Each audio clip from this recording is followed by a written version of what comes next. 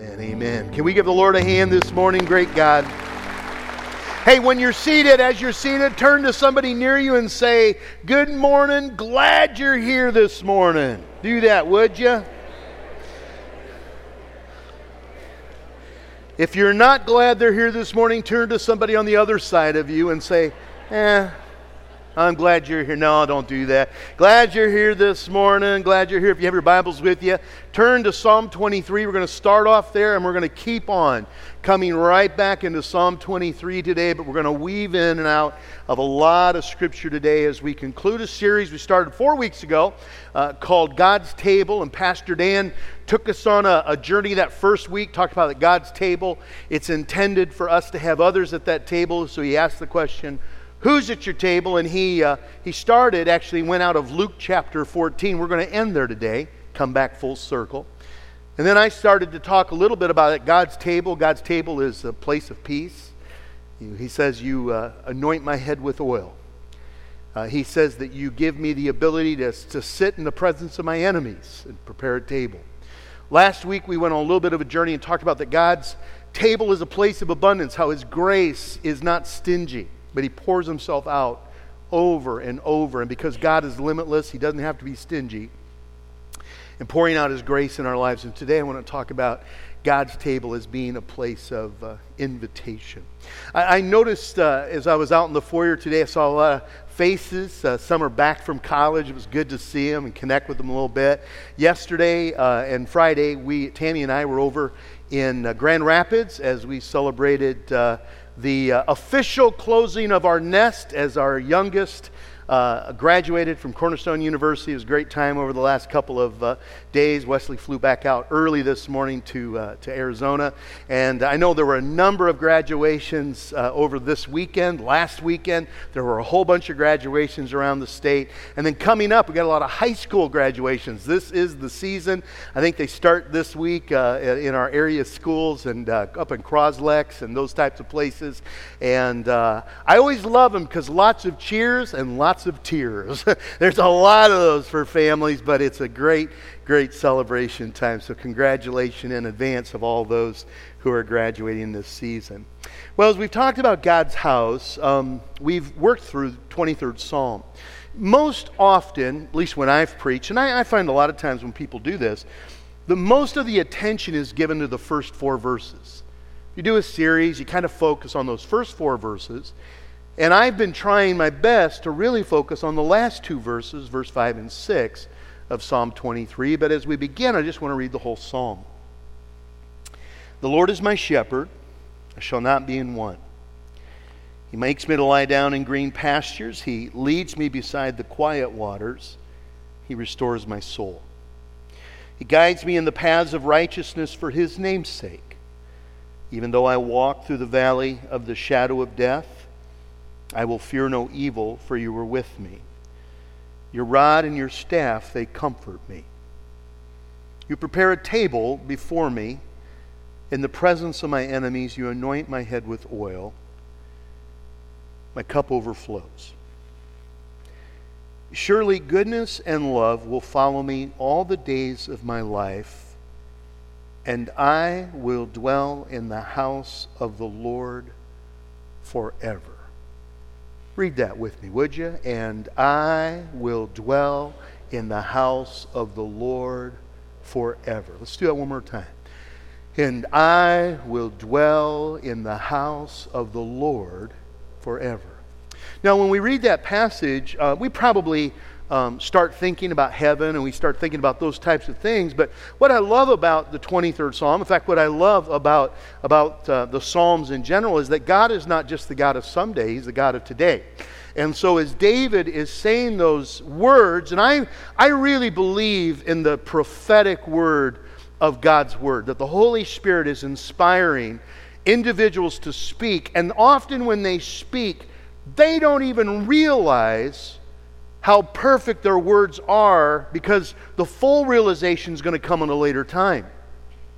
But as you look at that, and as I was reading this passage, two months ago maybe, I was just meditating on this passage, and as I read that phrase, surely goodness and mercy That's the one I always cling to.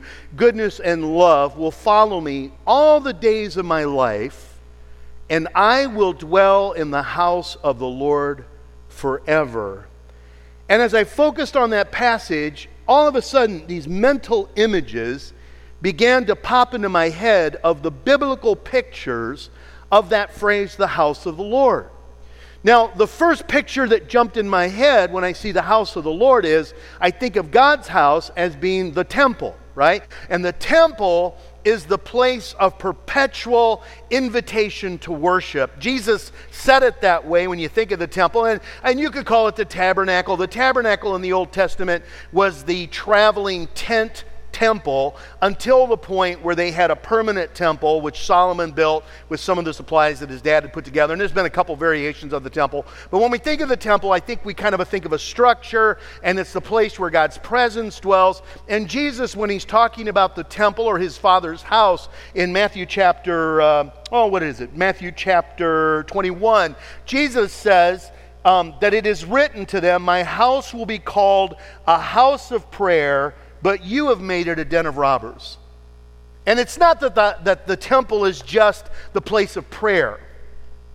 It's the place of worship. It's the place of intimacy with God. It's the place where you can experience God. It was the place where God's presence resided in the Holy of Holies. We talked about that in our very first or second week this year. And so when he talks about the house of the Lord, it's not just about praying. It's about experiencing God. It's about coming into his presence. And when we think about it in the Old Testament, there are so many passages that deal with the temple. But one of my favorite ones is in Isaiah 6, verse 1. And it's not even so much about the temple, it's about the God whose presence is in the temple.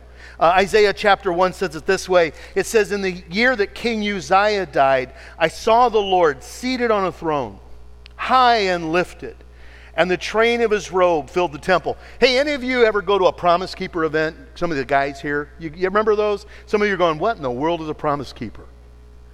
That was back in the 90s. There was this whole movement. Hundreds of thousands of guys would get together in stadiums to be challenged, to be men of promise, to be men who promised in their families. And they had a song that they did. It was, I see the Lord seated on the throne, exalted. Oh, I used to love that song. You're saying, Pastor, you're old. Yes, I am. And above him, his robe filled the temple, and above him were seraphs, each with 6 wings, and with 2 wings they covered their faces, and with 2 they covered their feet, and with 2 they were flying, and they were calling to one another, Holy, holy, holy is the Lord God Almighty, and the whole earth is full of his glory. It's the place of God's glory. The temple is his presence.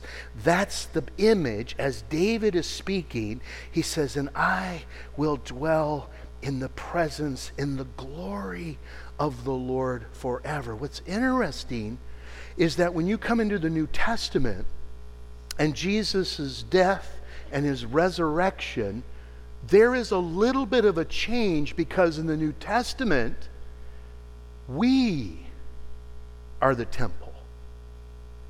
Paul says it a number of times, but it's interesting in 1 Corinthians chapter 3, verse 16, he says, don't you know that you yourselves are the temple, are God's temple, and that God's Spirit lives in you? If anyone destroys God's temple, God will destroy him. For God's temple is sacred, and you are that temple. So now temple is not a place. Temple is not a house, a physical structure. Temple is us, that God takes up his residence. He says it again specifically in reaction to sexual immorality in 1 Corinthians chapter 6. He says, do you not know that your body is the temple of the Holy Spirit? It is he who is in you, whom you have received from God. You're not your own.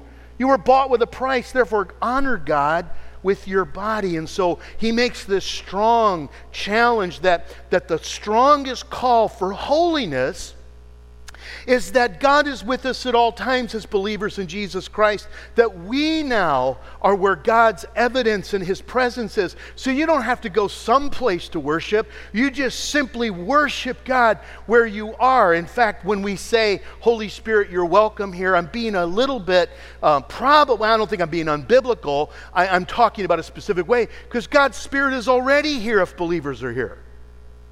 Right?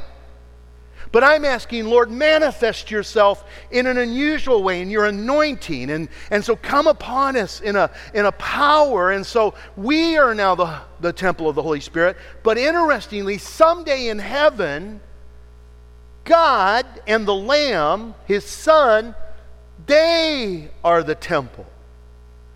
If you go into Revelation chapter 21, John, as he's seen the vision of that day, that magnificent city, he says, I did not see a temple in the city, because the Lord God Almighty and the Lamb are its temple. And the city does not need the sun or the moon to shine for it, for the glory of God gives it light, and the Lamb is its light. And so as he is speaking these words, I'm not sure David has all of that clarity in his brain, but carried along by the Holy Spirit, he utters the prophetic word that says, and I will dwell in perpetual presence and perpetual worship and all the days of my life, because God is now and God is then. He says, I am forever going to be in the Lord's presence in worship. What a blessing. Temple. But then there's another picture that pops into my brain. And it's the picture of heaven, which is our promised future home. The passage that I think of, and you're going to say, well, Pastor, you quote this passage all the time. I don't care. I like this passage. It's one of my favorite passages. I probably 90% of all funerals that I do, I will at least read this passage or quote this passage. It, to me, is one of the most powerful promises that we have. John 14. Communion has taken place. The washing of the feet has taken place. Judas has already gone out from amongst the disciples. And it's kind of like Jesus looks at His disciples and says, okay, now that we're alone, I have some really important things to talk to you about. Things that I had to make sure I knew who was here. Do not let your hearts be troubled. You trust in God, trust also in me. In my Father's house are many rooms. If it were not so, I would have told you, I'm going there to prepare a place for you. And if I go to prepare a place for you, I will come back and I'll take you to be with me, so that you may be where I am. You know the way to the place where I'm going. Thomas said, why? Because Thomas is always the guy who says this stuff. Thomas said, Lord, we don't know where you're going, so how can we know the way? Jesus answered, I am the way and the truth and the life. No one comes to the Father except through me. I love this passage. Heaven is described in so many different ways. It's described as the magnificent, glorious temple, that God is the temple, and the Lamb is the light, and He is the light, and He is the temple. A magnificent city, a far greater country, but I love this imagery because He says, my Father's house. Tammy and I are in kind of a different transition right now. And some of you would know that my mom passed away earlier this year, and so we are in that whole thing where we're trying to settle estate matters. And Mom had downsized tremendously. We sold the farm and had sold off almost all the things on the farm years ago after my dad passed away. But we had to liquidate her condo, and so about a month ago or so, I went down, met with my sisters, and the what we needed to do was to go through Mom's things and divide things up and such. It wasn't enough to do a big sale or anything like that. And so we drew names out of a hat to see who would go first, and then we just started choosing stuff. And my mom, what struck us is my mom was so modest. Oh, my mom and dad both, they just lived so modestly. Mom didn't need things. She just didn't need it. She was just content. I always say she loved her little nest, and she loved her little chickies around her, and she was just pretty content. And so when we got done that day, we basically cleaned out the house, and then we moved things out to get for a garage sale, and that was it. And we were done. We're done moving. And I thought to myself, okay, well, until we move, we're done moving. And so I think a day or two later, Tammy was talking about the weekend with her mom and dad, and they were down in Florida, and she started talking about the mom that we're going to sell the condo and stuff. And they had been thinking about getting into a condo and downsizing and such. Long story short, they're buying my mom's condo. Which you're saying, hey, great, that's awesome. Yeah, but who do you think has to help them move? And so 2 weekends ago, Tammy and I, or 3 weekends ago, went down there, and we went through and we're trying to help them consolidate 49 years of life in a home into a condo-sized evacuation. And so we were taking things over. And I just felt so weird because I'm going back into the garage, putting boxes into the garage when I literally, the last time I was here, I was carrying stuff out of the garage. And folks have said to me, is it going to be weird for you? And I don't know yet because we haven't really, they're not in the house yet. But they said, is that weird because that was your mom's place? And I said, no, not really. Because when I think of home, I don't actually think of the condo. That was my mom's nest. But when I think of home, I always think of the farm.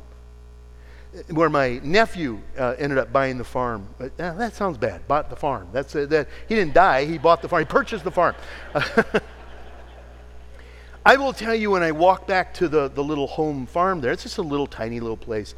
But when I walk there, memories come back. They flood back. Nostalgia comes back. That's where I grew up. That's to me. And even though that was my mom's family's farm, I grew up on the farm, I always say when I go there, it's my father's house.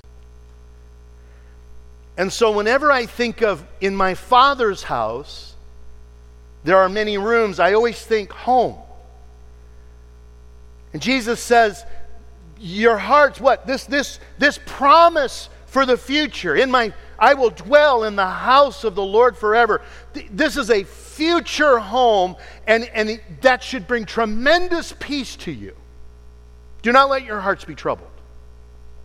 Your hearts needn't be troubled because of this future promise, and it has tremendous hope with it because he says, I'm going there to prepare a place for you. And oh, by the way, if I prepare a place for you, I'm coming back so that I can take you to be with me so that you can be where I am. So there's this future glory, whether it's our departure through passing or his coming and the rapture of the church, the coming of the Lord. He says, this is a tremendous hope that's there for you, but it came with a payment.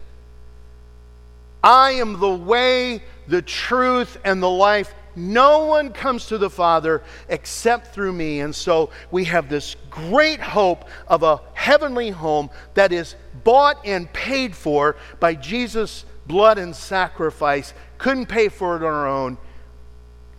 That's our heavenly home. So he says, and I will dwell in the house of the Lord forever in perpetual worship. In the presence and the glory of God, I will dwell in the house of the Lord forever, my Father's house, where I have peace, where there is no more mourning or crying or pain. Number 3 image, it's a banquet because of the coming celebration. Revelation chapter 19. You're probably going to wonder how my brain got here. I'll explain. Revelation begins to give us this image of what's happening. And he talks about the tribulation period, and he talks about the coming of the Lord, and he talks about the Lord coming and his imagery as he comes. But then it says this, then the angel said to me, write, blessed are those who are invited to the wedding supper of the Lamb. And he added, these are the true words of God. Wedding supper of the Lamb, a great banquet celebration. And you might be saying, okay, I think you're stretching it just a tad.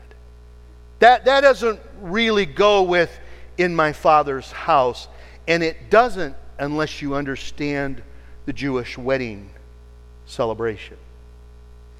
Because when a couple gets married within the Jewish customs of those days, there were 4 stages to it. The first stage, we would call it, we got engaged, but it's better than that. It's betrothal. And betrothal is a legally binding commitment between 2 individuals to get married. Now, they're not allowed to yet be intimate physically with one another. They don't yet live together, but they have made a promise, and the way it would generally take place is either fathers would talk to each other and arrange it, or in the case I think of Joseph and Mary, Joseph approached the father, and he was interested in Mary, and they were betrothed to be married. And by the way, the reason I say it's legally binding is that so you'll notice that when Mary was found to be with child, which was baby Jesus, through the conception of the Holy Spirit, Joseph didn't know that. He thought she had been unfaithful, and so he had it in his mind to do what? Put her away quietly. Translation, divorce her. Because he had to. There had to be a divorce. You couldn't just say, hey, we're not going to get married. So the betrothal takes place, and then comes the preparation time, because the groom says, okay, we're going to get married. We made the arrangement. We've worked it out with families. And so now the groom goes to prepare the home for the future day in which he's going to have the bride with him. The bride readies herself. And this can take a period of months, or it can take years, but there's a period of time that a preparation takes place, and he might be building a home, he might be building a life, he might be buying something that's already existing. So Jesus says what? I go there to what? Prepare a place for you. Then there's step 3, the return. It's the presentation of the bride. And so what happens is the groom, when the house or the place is made ready, he begins to come back for the bride, and there goes out a declaration, a messenger who goes out ahead of time, and he says, hey, get ready, because the groom is on his way, and everybody scrambles to get things in place. So what does this sound like to you? This is the parable of the 10 virgins. Matthew 25. If you don't know the parable, Jesus says the kingdom of God, the heaven, is going to be like this, is that the bridegroom was a long time in coming, and there were 10 virgins who were going to be the bridesmaid of the bride, and they were supposed to get their little candles ready, or their oil lamps ready. Why? Because a lot of times they would come at night. And so there would be a celebration, on purpose, by the way, because as the celebration would begin to go toward the wedding celebration, the lights would light up the town and people would know what's taking place. And so it says there were 10 virgins, and 5 of them were ready. They had their little lamps, and they had their little candle wicks ready to go. There were 5 who didn't do anything. And all of a sudden the cry came out, hey, the bridegroom's coming, get ready. And they're going, whoops, we don't have our stuff yet. So they go out to get the oil and to get the lamps, and while they're there, the bridegroom shows up, picks up the bride, goes with those who are ready to go. They take off for the wedding celebration, and oh, by the way, it says the 5 virgins who were delayed, they came to the party late, and they weren't let in. You're saying, well, this doesn't make sense at all. Yeah, because the presentation of the bride to the groom is now taking place. We look forward to the day of the groom's return, Jesus Christ. We, the bride, will be presented to him. But here's the last part. There's a big old celebration that takes place. The wedding supper of the Lamb. And the celebration of the wedding was going to be this huge banquet celebration. And by the way, isn't it interesting that Jesus' very first miracle that he performs is where? at a wedding, making the wine. Why? Because there's a celebration taking place, and sometimes the celebration would only be a day. If your family didn't have much money, if your dad was loaded, you might have a week celebration. That's a long party. And that was a party that was going on, and there was this celebration happening. By the way, just a little side note here. The length of the celebration was directly proportional to the wealth of the groom's father. Our groom's dad is loaded.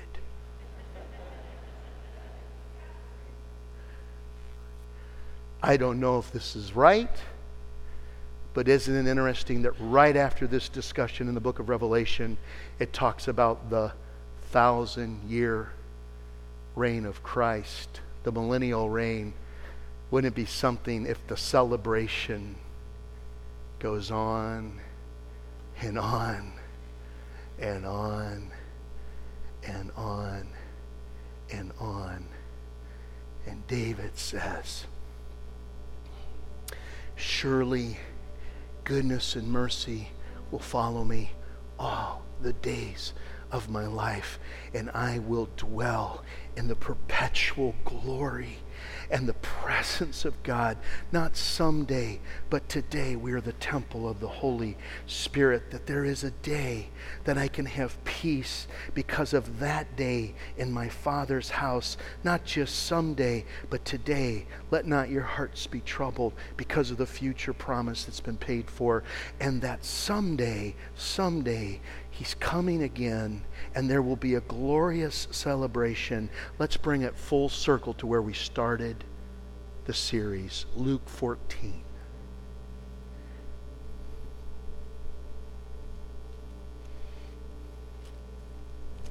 Jesus replied, a certain man was preparing a great banquet. Other passages, there's a kind of in the other Gospels, it alludes to a great wedding feast. A certain man was preparing a great banquet, and he invited many guests. At the time of the banquet, he sent his servant to tell those who had been invited, come, for everything is now ready. And they all alike began to make excuses. And the first one said, well, I just bought a field. I must go and see it.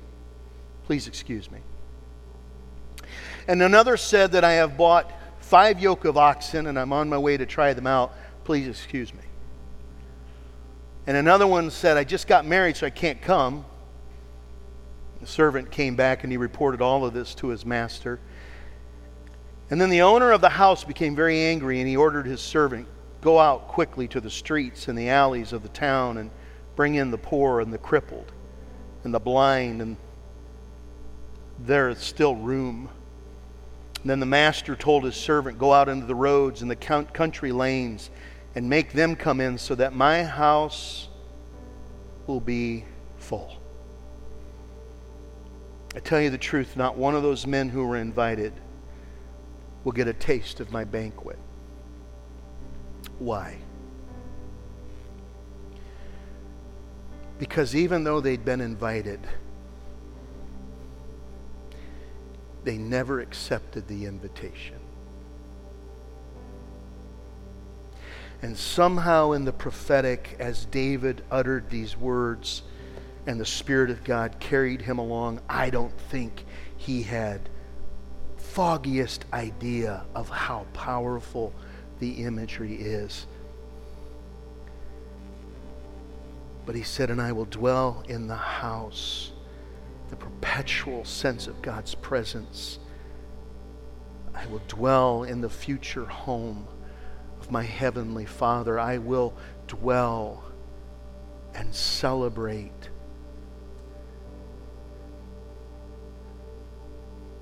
And God invites us to accept the invitation.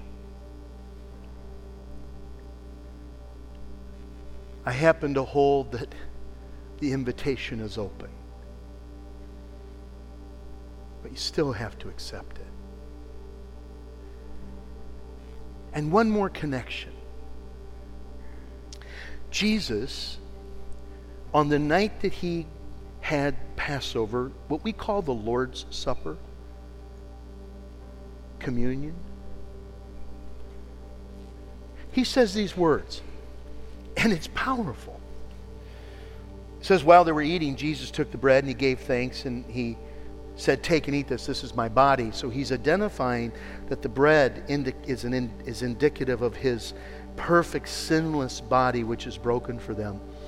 And then listen what he says about the cup. He says he took the cup and he gave thanks and he offered it to them, saying, drink of it, all of you.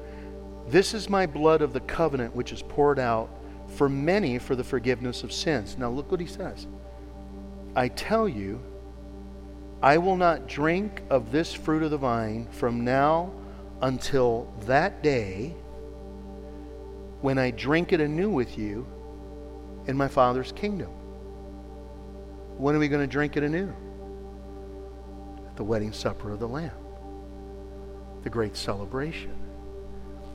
Jesus said, this is what I'm doing for you today. This is what I have done for your past. But it is also hearkening to the day when we dwell in the house of the Lord. How long? Forever. Father, thank you.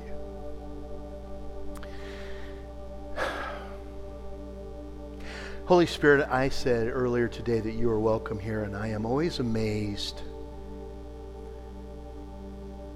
at the beauty and the orchestration of your word.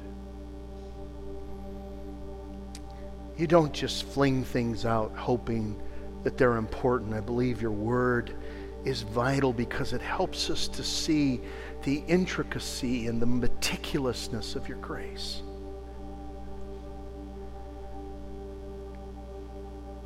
And if you've not already prayed this, certainly we can pray it in this moment. Jesus, thank you for the provision that you've made for my life, my forgiveness. I've accepted your invitation, and if you haven't previously accepted his invitation, you can simply say in this moment, Lord, I accept your invitation. I'm reminded by the bread, which is your body, the juice, which is your blood. I'm reminded of the promises that you have made to me. And Lord, I'm renewing and reminded of the promises that I've made to you. Help me to live today in such a way that when that time comes for someday, it's just a transition. Thank you. On the night that he was betrayed, Jesus took the bread and he said, this is my body, which is broken for you. Do this in remembrance of me. Let's partake in the body of Christ.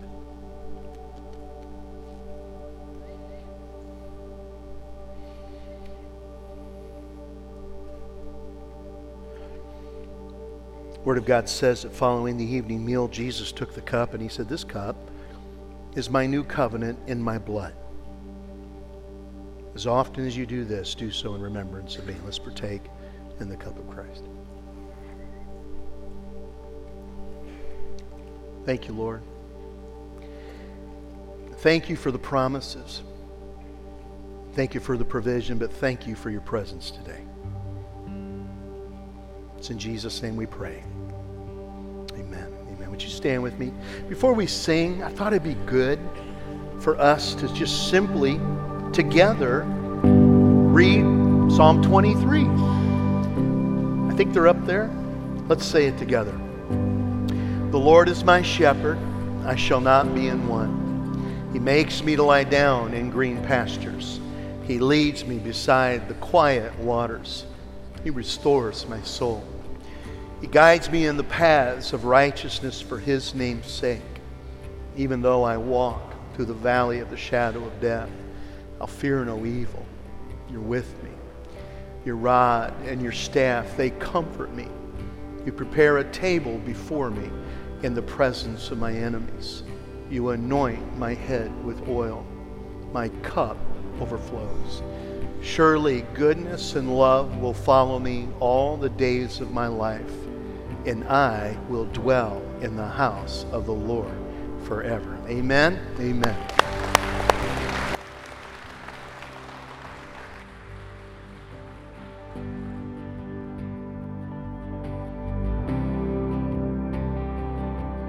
We have a foundation in our life that we build upon.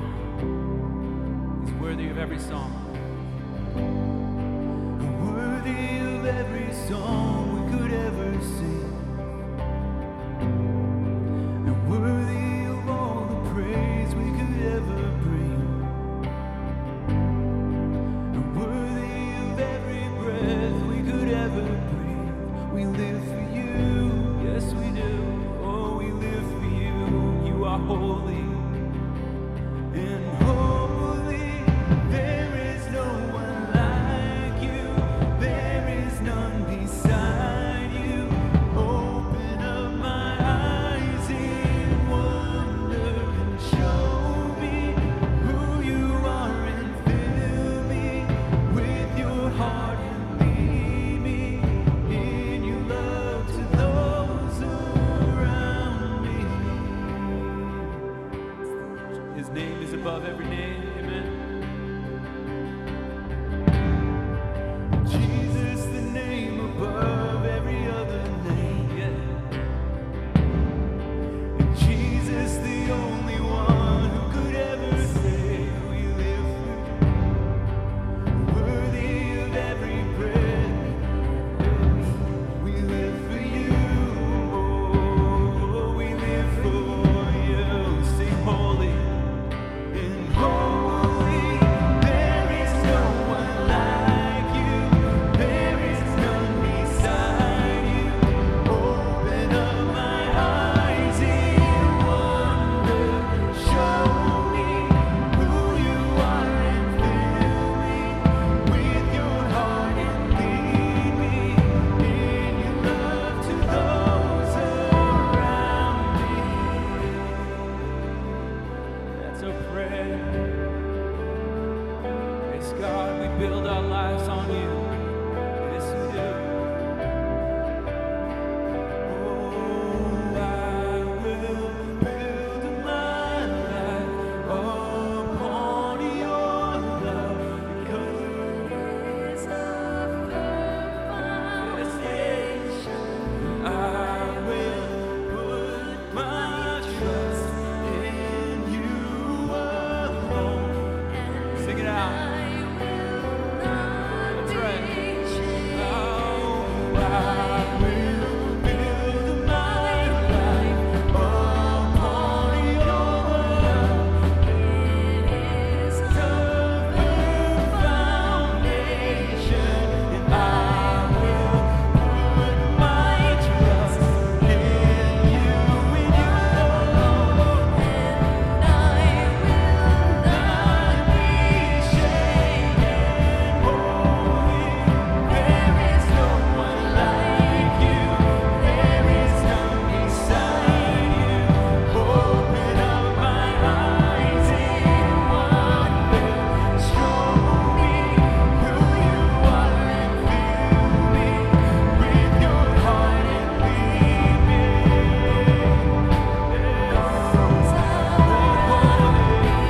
Holy, sing it out. There is no one like you. There is none beside you. Open up my eyes in wonder. Show me who you are, and fill me with your heart, and lead me in your love to those around me. And can we give the Lord a hand this morning? Gracious God. We prayed with folks last week. We talked about God's abundance provision. He still is abundant in His grace. If you'd like to pray for any need in your life, prayer partners are already up here ready to go. Love to have you come. The rest of you, greet one another. Have a great day in the Lord. God bless.